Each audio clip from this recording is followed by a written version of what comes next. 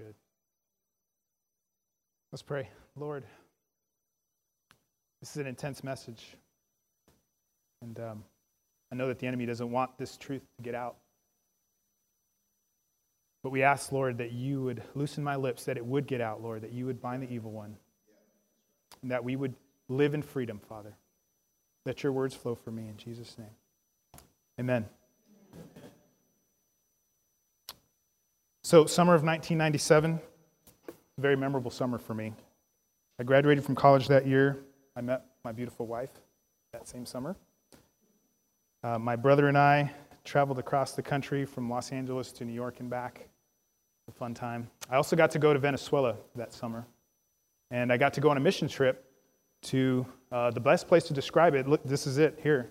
3 degrees north of the equator, off the Padamo River, a tributary off the Orinoco River. Basically the Amazon jungle of Venezuela in the southern part. I don't think you could find it on a map if you really looked for it. You could find the rivers, but not the towns. We were there to support a missionary. If you could flip to the next picture there. His name is Joe Dawson. Well, actually, this is how we got in there. So we got in there by airplane, a 100-yard strip in the middle of the jungle was where we landed and got out of the airplane. A couple of airplanes. There was about a dozen of us, led by a Youth with a Mission director, a guy named Todd Doctor. We were supporting this family here. Joe is the older gentleman that you see on the right, Joe Dawson. He goes by Pepe to the natives there. He had been there since the 1950s, ministering to these people. The guy to his lower right, also smiling in the bottom right picture, is Gary. That's one of his sons who's basically grown up in the jungle. He's got a brother, Mike, who's written some books about what it's like to grow up with the Yanomamo people. This book here, Spirit of the Rainforest, is one that we were required to read it before going on this mission trip because we were going to encounter some pretty intense stuff. Can you go back one? So this, oh yeah, there it is right there. Leave it there. So that guy's name is Baptista. He also goes by Shoefoot, and that's what he's referenced as in this book that we read. He was the chief of the village, an ex-shaman. By the time that I got the chance to meet him, he had been a Christian for about 10 or 15 years or so, and his testimony is phenomenal. So being a shaman, he had he had lived with spirits.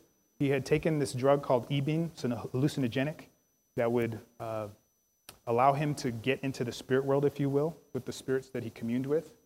And his story, his testimony of how he broke free from that is in this book. I'm going to read a portion of it to you. Very intense. So by the way, this is going to be an intense message today, if you haven't figured that out yet. This week has been an intense one for me. So this is a PG-13 message, so just be aware. So Pepe, Joe, that you just saw his picture. After Pepe finished, Shoefoot had prayed. He wasn't really sure what he'd said, what it meant, something about following the new ways of the Great Spirit. And then he left Pepe's leaf house and walked out into the jungle to be alone. He remembered it like yesterday. A long way from the village, Shoefoot had left the trail so he couldn't be followed. He sat on a cushion of jungle leaves, leaned back against the huge trunk of a hardwood, and looked up at the roof of foliage over his head. He had talked to this new spirit, saying things he could never say with Pepe listening. Pepe couldn't understand what we shamans knew. I can't throw these spirits of mine away, Shoefoot had said to God. They will kill me before they will ever leave. I'll let you take them away if you can, but I don't know why you would. You're an unfriendly spirit, the enemy spirit. That's what his spirits had been telling him. If you have noticed me or care about me, then you know I've always needed another spirit. My own spirits have told me that. If you are the spirit I need, then you'll have to get rid of the others, but I can't throw them away. Shoefoot never again took Ibin, that hallucinogenic drug, after that and never spoke to his spirits. He just waited for them to try to kill him. And a few days later, it happened, but not in the way he expected. He had been lying in his hammock, almost asleep, when Omawa himself, the leader of the spirits, had come to him from deep in the jungle. As he came, he swooped his hand down into the jungle and gathered from it all the sweetest smells of the world. His beauty, his power, his sweet smell were so wonderful that Shoefoot knew right away that he could never resist him. Isn't that the way the devil comes at us sometimes? Shoefoot's body was filled with excitement. He was important enough to be visited by Omawa himself. Omawa had scooped Shoefoot up from his hammock, and they began to dance across the jungle. He knew that Omawa would take him back to his old spirits, but it was a moment that he couldn't resist. Just as they had been about to dance forever out into the jungle, they were suddenly hit with a white light. as bright as many suns, more dazzling than anything Shoefoot had ever seen. It was like the sharpest flame of lightning, but it didn't stop. The bright light stayed there, and the warmth from it filled Shoefoot with a new feeling he had never felt, a feeling of safety. It felt so good. Just when the light appeared, a huge voice had said, "You can't have him, he's mine." And Omawa ran in terror. Across the top of the jungle he ran until he was out of sight. It's him, Shoefoot thought, and when he heard the voice, it's Yaipada, the great spirit. He's not the enemy. He heard me when I asked him to chase my spirits away. He must be friendly to me after all. The light, the warmth, the safety, the care of the most powerful spirit, it was all too good for Shoefoot to hold in one moment. Pretty intense. So that was his testimony. And I could probably spend the whole afternoon telling you stories about things that he'd seen in the spirit world from his dark perspective, things that he had seen in the United States when he traveled here with Gary. Pretty intense. But we're going to focus on some other things this morning. So I've entitled this message, Jesus Brings Freedom. The key idea here is that Jesus sets us free and his kingdom rules over all. He came that we may have life, life abundant. He sets us free and establishes his kingdom. So 2 weeks ago, Ryan gave an awesome message about Jesus calming the storm. Jesus is basically ruler over nature. If you haven't heard it, I encourage you to check it out. It was really good. So today we pick up where Ryan left off, Mark 5, 1 through 20, which we read earlier. When we last saw the disciples, they were freaked out, right? Jesus had calmed the storm, and they thought they were going to die. And they cried out to Jesus, "Don't you care if we drown?" And Jesus responded by calming the storm and then rebuking them for their lack of faith. So after that episode, they landed on the Sea of Galilee. So it's still dark in the region of the Gerasenes. So on the eastern, southeastern part of the Sea of Galilee, they land. It's still before dawn, still dark. A day or two after the Pharisees had accused Jesus of using Satan's power to perform miracles. So that just happened a couple chapters previous in Mark. And Jesus responded to them by warning the Pharisees, hey, don't blaspheme the Holy Spirit. You're treading on dangerous ground here. And then he talked about binding the strong man so that you could rob his house. So you had to first subdue that man before you could do anything to the house, right? And we saw Jesus demonstrate that in nature, and now he was about to demonstrate it in the spirit world. He was going to give the disciples an object lesson on this. So they land on the shore. It's sometime in the night, sometime before dawn. Pretty creepy. So these two demon-possessed men come out in the dark, out of the tombs. The picture that I get here is, if you can put the next picture up, is D-Day. So this region was known to be one where there was heathens. There was believed to be some apostate Jews on this side of the Galilee Sea, people that didn't keep God's covenant, people that were doing their own thing. And so this is one of Jesus' first forays into the Gentile land. He's about to set foot on enemy territory, just like these men were here during World War II on the beaches of Normandy. So get that picture in your mind. It's a battle, and Jesus is about to go into battle here, spiritually speaking. And to some extent, physically even. Because these guys were violent, weren't they? They were cutting themselves. They were breaking chains. Nobody could bind them. Something that I came across there, I don't want anybody to get stumbled by it, is in the book of Matthew, it talks about two men, and then in Mark, it only focuses on one. And so most Bible scholars believe that there were indeed two men, but Mark and Luke chose to focus on just the one that was fiercer of the two. So here's this man who's full of demonic spirits, who's oppressed, who's basically at the bottom of the pit. He's living in the tombs. He's cast out from society. And he sees Jesus from a distance, and he runs and falls on his knees in front of him. So interesting how, despite this demonic influence and this existence in the tombs, there's still a spark of hope there, I believe. Maybe this Jesus guy can do something. So which brings me to my first point here. As long as there's breath in your lungs, there's hope in Jesus. As long as you're alive, as long as you can speak out with your tongue, there's hope. There's life. So this guy, he's a demonized man, influenced by demons, and there's still a spark of hope. The thought that Jesus can do something, hopefully. There's a duality that goes on here when you talk about spiritual oppression. He's not completely given over to these guys. There's still a spark of his will, but there's also this influence, right, that's tormenting him. Spirits that promise one thing but deliver another, like we saw in that story. And we'll hear another story similar to that. It's interesting to note that the spirits didn't run from Jesus, did they? They didn't want to have anything to do with him. They couldn't run away.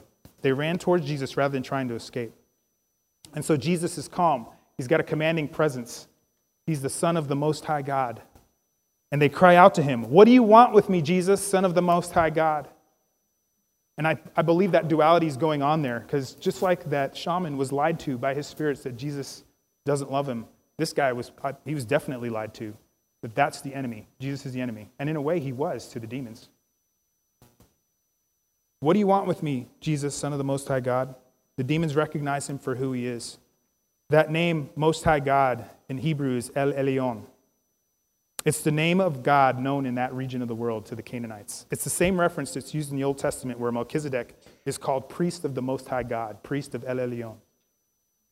So these spirits knew of El Elyon and his son Jesus. These are the same demons that revolted against God back at the beginning of the world. They renounced their allegiance to him during their rebellion with Satan. They wanted nothing to do with Christ. But Jesus had something to do with them.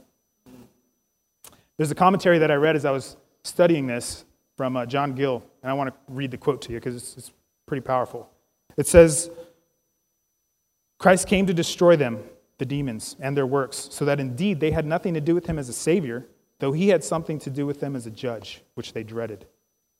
However, they acknowledge him to be the Son of the Most High God. They know and confess him, and more than some that call themselves Christians, and yet they had nothing to do with him. Men may know much of Christ notionally, may know and confess him to be God, to be the Son of God, to be the Messiah, and yet have no more to do with him or have no more interest in him than the devils themselves." James 2:19 sums it up this way: "You believe that there is one God? Good. Even the demons believe that and shudder." That's sobering to me. So who do you say he is? That's an important question, but an even more important question is, do you have a relationship with him? Do you know him? Does he know you? Because you see, we're not really much different than that demoniac man. Before we come to Christ, we're lost in our sins, and the spirit that lives inside of us is an unclean spirit, is it not?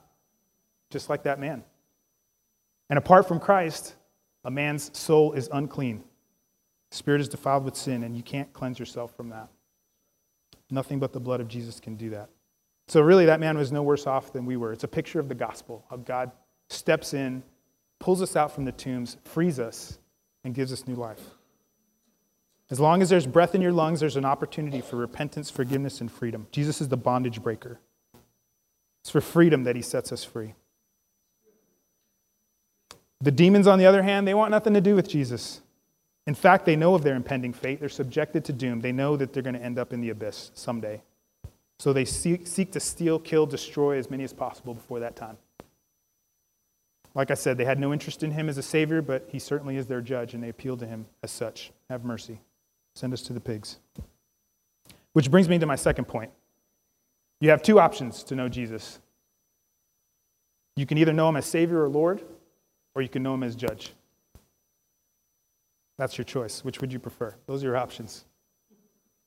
Life or death. For you old folks out here, in the words of Bob Dylan, you got to serve somebody. Some of the kids are like, who's Bob Dylan? Go Google him. One of the verses from his song. You might be a businessman or some high-degree thief. They may call you doctor, they may call you chief, but you're going to have to serve somebody. It may be the devil or it may be the Lord, but you're going to have to serve somebody. That's the choice you have in front of you. Deuteronomy 30:15 through 20 says it a little more eloquently, a little more spiritually, but it's the same message.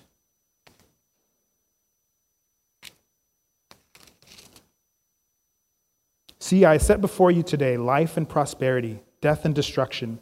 For I command you today to love the Lord your God, to walk in his ways, and to keep his commands, decrees, and laws. Then you will live and increase, and the Lord your God will bless you in the land you're entering to possess. But if your heart turns away and you are not obedient, and if you are drawn away to bow down to other gods and worship them, I declare to you this day that you will certainly be destroyed. You will not live long in the land you're crossing the Jordan to enter and possess. This day I call heaven and earth as witnesses against you, that I have set before you life and death, blessings and curses. Now choose life, so that you and your children may live, and that you may love the Lord your God. Listen to his voice and hold fast to him, for the Lord is your life. Whatever you obey, whether it's your flesh, the world, the devil, or whether you obey the Lord, whatever you choose to obey, that's what's going to own you.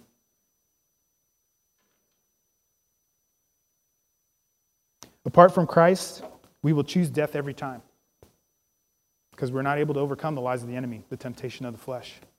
But in Christ, we're given mercy, a pardon for punishment. And we're given grace, the ability to have life filled with peace and joy. Again, there's two choices, life abundant or death. There's no in between. The wages of sin is death, and the gift of God is eternal life. This is evident in the pigs. We see it. What happens when the demons enters the pigs? They die. Another picture of God's mercy, because the legions of demons that we'll talk about here in a minute, when they were in the men or the man, they only cut themselves. They oppressed them, but they didn't die. As soon as they went into the pigs, however, their true nature was demonstrated. Death. Let me back up a little bit here. So Jesus calls out to both the man and the demons, "What is your name?" Pay attention to this, because this is a big one. I think this is the reason here, this third point is the reason why I've felt such burden and oppression this week. Satan's going to try to steal your identity. Christ gives you true identity. So last week, Pastor Brad talked about Jesus speaking Mary's name. You guys remember that? Speaking Mary's name in the garden. And he talked about how powerful it is when Jesus calls you by name. Has he asked you that question? What is your name? Or even better, has he called you by name? Back in September, I went to a men's retreat. It was a John Eldridge type retreat put on by the base, a boot camp for men. And we talked about this idea of identity and what it means to men. And during one of the prayer time sessions afterwards, I was praying and I was asking the Lord, the thing that we were supposed to find out from the Lord is what name does he have for you? What is the name that he have? And so I asked God, what's the name that you have for me? And I heard him clearly tell me, Mighty One, which was really impactful to me because that's what my name means. Eric means Mighty One. And so when I heard that, it's like, I just started crying. It's like, wow, the Lord spoke my name. And it was really impactful to me to show that he was approving of the way that I was seeking after him. And I don't share that story to brag or anything. I'm just trying to tell you that when Jesus speaks your name, or when he asks you, what is your name? That's a serious moment. That's a kairos moment. Why is that? Can you throw up that slide there? So we've talked about the covenant and kingdom before, right? We've talked about this. Our identity comes from the Father. So on the left side there, we gain our identity from the Father. We're sons of the living God once we're found in Christ. We get our authority from him as king. So those two things are tied together, identity and authority. It comes from the Father. It comes from our king. And then once we have that identity and that authority, we can push out in power to obey his commands. And so where does the enemy strike us? Identity. If he can rob you of that identity, then he renders you powerless because you're not focused on your authority, you're not moving out in power, and you don't have the power to obey. So that identity is essential. There's some statistics here that are really sobering from this book, this other book that I've got up here, The Bondage Breaker, written in the 90s as well, showing my age. Neil T. Anderson. He's got some statistics here that are very sobering. He says, no more than 15% of the evangelical Christian community is completely free of Satan's bondage. So this guy's a counselor, so he's spent his life. He knows what he's talking about here. He says the people that are consistently living a spirit-filled life and bearing fruit is probably about 15%. The other 85% are struggling along fruitlessly at one of at least 3 levels of spiritual conflict. So where do you fall in this category here? Hopefully you don't, but 85%, that's a big number. The normal Christian life on the outside, but wrestling with the steady barrage of sinful thoughts on the inside. So lust, envy, greed, hatred, apathy, selfish ambition, fill in the blank. So they think the problem is their own, and so they condemn themselves. They think, man, I'm a dirtbag. I don't have what it takes. And that's a lie from the enemy because Jesus has already paid the price. You're already free in him. And when you believe that lie, you're rendered ineffective. It goes back to that identity thing. Then there's those who sense that something's amiss, but they're scared to address it. They know that something's not right. They're getting that barrage of sinful thoughts. They know it's not exactly from them, but they're afraid to go there. They're afraid of the spiritual warfare. They're afraid to engage with the enemy. And so they still are rendered ineffective. And then there's the 5%, the ones who actually believe the lies of the evil one, and they lose control. And they're subject to severe oppression, approaching what we see in the demoniac story. Severe manifestations of demonic influence. So family, we're at war. This is a daily struggle. I think every single person in this room, myself included, wrestles with thoughts from the enemy. Am I right? Yeah. It's a daily struggle. It's an insurgency. It's a guerrilla warfare where the enemy subtly lies to inflict damage on us, rob us of our identity. We need to recognize it and seek the truth. The truth will set you free. He's the way, the truth, and the life. We need to listen to him, not the father of lies. The enemy uses the same basic tactics against every believer. You can throw up the next one. These are the tactics he uses. So this is the enemy's game plan right here. He distorts the truth with subtle lies. He accuses us, bringing condemnation, guilt, and shame. So if you're feeling those emotions of condemnation, guilt, and shame, those are not from God. And then he gets you to agree to them by getting you to believe it and confess it with your mouth that those things are truth. So subtly, when you make agreements, when you say things like, nobody ever loves me, I'm not worthy, I'm not good enough, I'm not smart enough, I'm not pretty enough,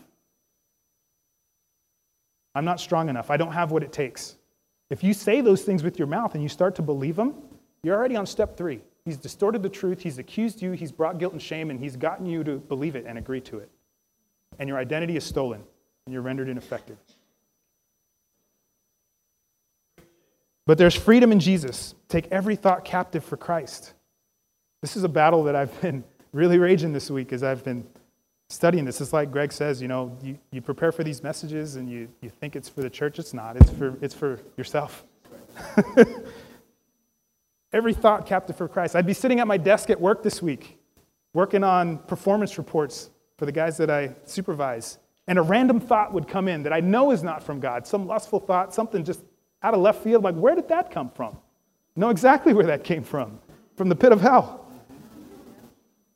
Submit to God, resist the devil, and he will flee. Keep your eyes focused on Christ. This is the purpose of worship. Something that really inspired me this week is this idea of worship. Did you realize that the reason that we get to worship God is so that we can keep our mind focused on him? When we're glorifying God, when we have our eyes closed, freeing us from distraction. That's the whole reason why we close our eyes when we pray, right? So that we're not distracted. But you can pray with your eyes open too. The Bible doesn't say it one way or the other. So the reason that we worship is so that we got our eyes focused on God. When we're focused on his glory, his goodness, his truth, everything else just falls away, especially the lies of the enemy. He's the answer. He's the cure. He's the plan. He's not the backup plan. He's the only plan.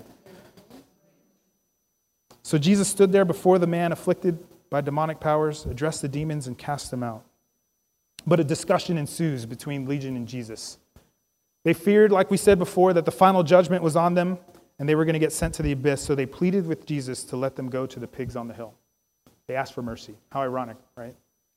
The ones that show no mercy to others were asking for mercy from Jesus. Which brings me to my 4th point. We're almost there. As you gain freedom, you're going to face opposition still. The enemy's not going to give up without a fight. Why did the demons resist Jesus and not want to leave the region? Like I said, it's believed that this was a heathen area. Apostate Jews were living there, hence the keeping of the swine, which is contrary to Mosaic law. They didn't view themselves as God's people, and so the demons felt at home. This was their territory. They had affinity for it. They could influence and manifest themselves in an extreme way, like through the sky. Where there's godlessness, there's going to be demonic influence, and you'll see it. Depression, suicide, murder, drug addiction, sexual abuse, slavery. You got 2 choices, right? Life or death. When you have godlessness, there's going to be death. So Jesus sets this guy free, and then the herdsmen run into town, and by early morning, the whole town shows up. What's going on? What happened to all these pigs? And immediately you see fear. You'd think they'd be upset, right? You'd think they'd be angry. But instead it was fear. Why is that? So they venerated Jesus' power, as the world does. There's no denying that the pigs were killed. But they didn't appreciate the fact that this guy was now free. He was clothed and in his right mind. They were more worried about the pigs. And I don't think it was that they were worried about the pigs. There's some Bible scholars out there who talk about them being worried about further loss of property. And I think it was more they were concerned about being subjected to Christ's power and being intimidated by that. Because back then, the Romans were in power, right? And power meant oppression. They had a victim mentality. So if somebody demonstrated power, it meant the thumb. And I think that's the way they viewed Jesus. Here's a guy that we don't understand. We don't want him here, which is why they asked him to leave. And ironic how the very thing that the demons wanted came to pass at the request of the people. There's a principle there. So Jesus has authority, commands the spirits to leave. They leave the man, but he pleads with human hearts, right? So he leaves. He acquiesces to their requests, and he leaves. But he leaves behind this guy who it's obvious that he's free, and there's no denying his testimony. So that's the way Jesus works. He's a gentleman. He leaves, but he's leaving evidence of his power and of his love. And then the man wants to remain in the up with Jesus. He's been freed. He wants to stay in communion with him. And Christ says, nope, you need to go to your friends, your family. And then he goes out into the local area to the 10 cities, the Decapolis, on that eastern part of the Galilee Sea. And that's exactly what Jesus calls us to do. He frees us. We go to our family and friends, tell them about what God's done for us, and then we go out into the world. From the overflow of what Jesus does, and this brings me to my final point, in our freedom, Christ sends us out to the world. From the overflow of what Jesus did, how he was so radically changed, how he so immensely was impacted by Christ, he couldn't but help but share it. Let me read one final story to you here. I'll finish with this. So,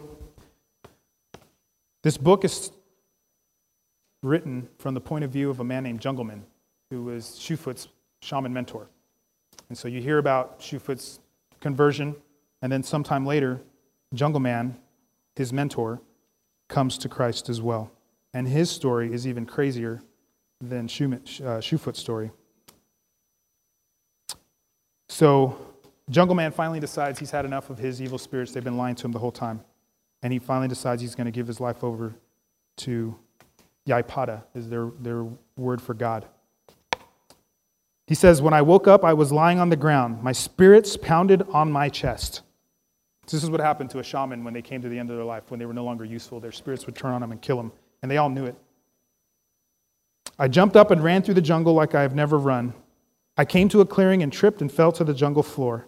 Again, they began to pound on my chest. My breath left me, but I felt no pain. I lay in the long grass and watched one fist after another hit my chest with great force, but I couldn't feel anything. Even though I knew I should expect it, I couldn't believe that my closest friends in all the world were doing this to me. Just before they killed me, a bright light came. It was so bright that I couldn't see anything, and there was something very warm like I have never felt. A creature stood over me, more dazzling than anyone could ever think. As soon as I left him, I knew who he was. He was the one we have always called Yaiwana Nabalaiwa, the unfriendly spirit, the enemy spirit. He was the same one we and all our spirits have hated, the one I've always been afraid of. He was the same spirit that my follower Shoefoot had taken when he threw away the spirits I found for him. All those times he had angered me with stories about a great spirit who became a man and made a trail to his land, Jesus. I knew it was that spirit. I have never seen such beautiful light. I lay on the ground in the cloud of brightness, and I saw my whole life, and I saw how completely tricked I had been. I remembered all the things that my spirits had told me. Now suddenly in this bright light, I saw that they were all lies. Everything they had said was a lie, and such clever lies too. All our revenge, every habit, our chest pounding, all of it was to make us unhappy. I had been used by my spirits for their pleasure. How tricked I was. I've run from this creature of beauty all my life, I thought. No wonder I have nothing. All of it happened in the snap of a bowstring. God reached out and grabbed me. I felt so safe. That's why it doesn't hurt, I thought. He stood over me, pulled me away from my spirits, and said to me, don't worry, you'll be all right. I'm here to protect you. Then with a big voice, the Spirit said to my spirits, leave him alone, he's mine. They scampered in every direction like a herd of terrified hogs. And he was right.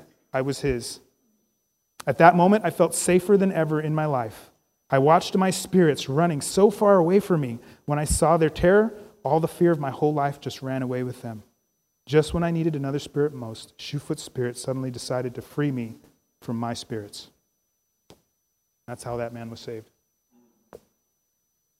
Can you imagine that testimony going around the Decapolis? It's very similar to what Jesus did for the demoniac man.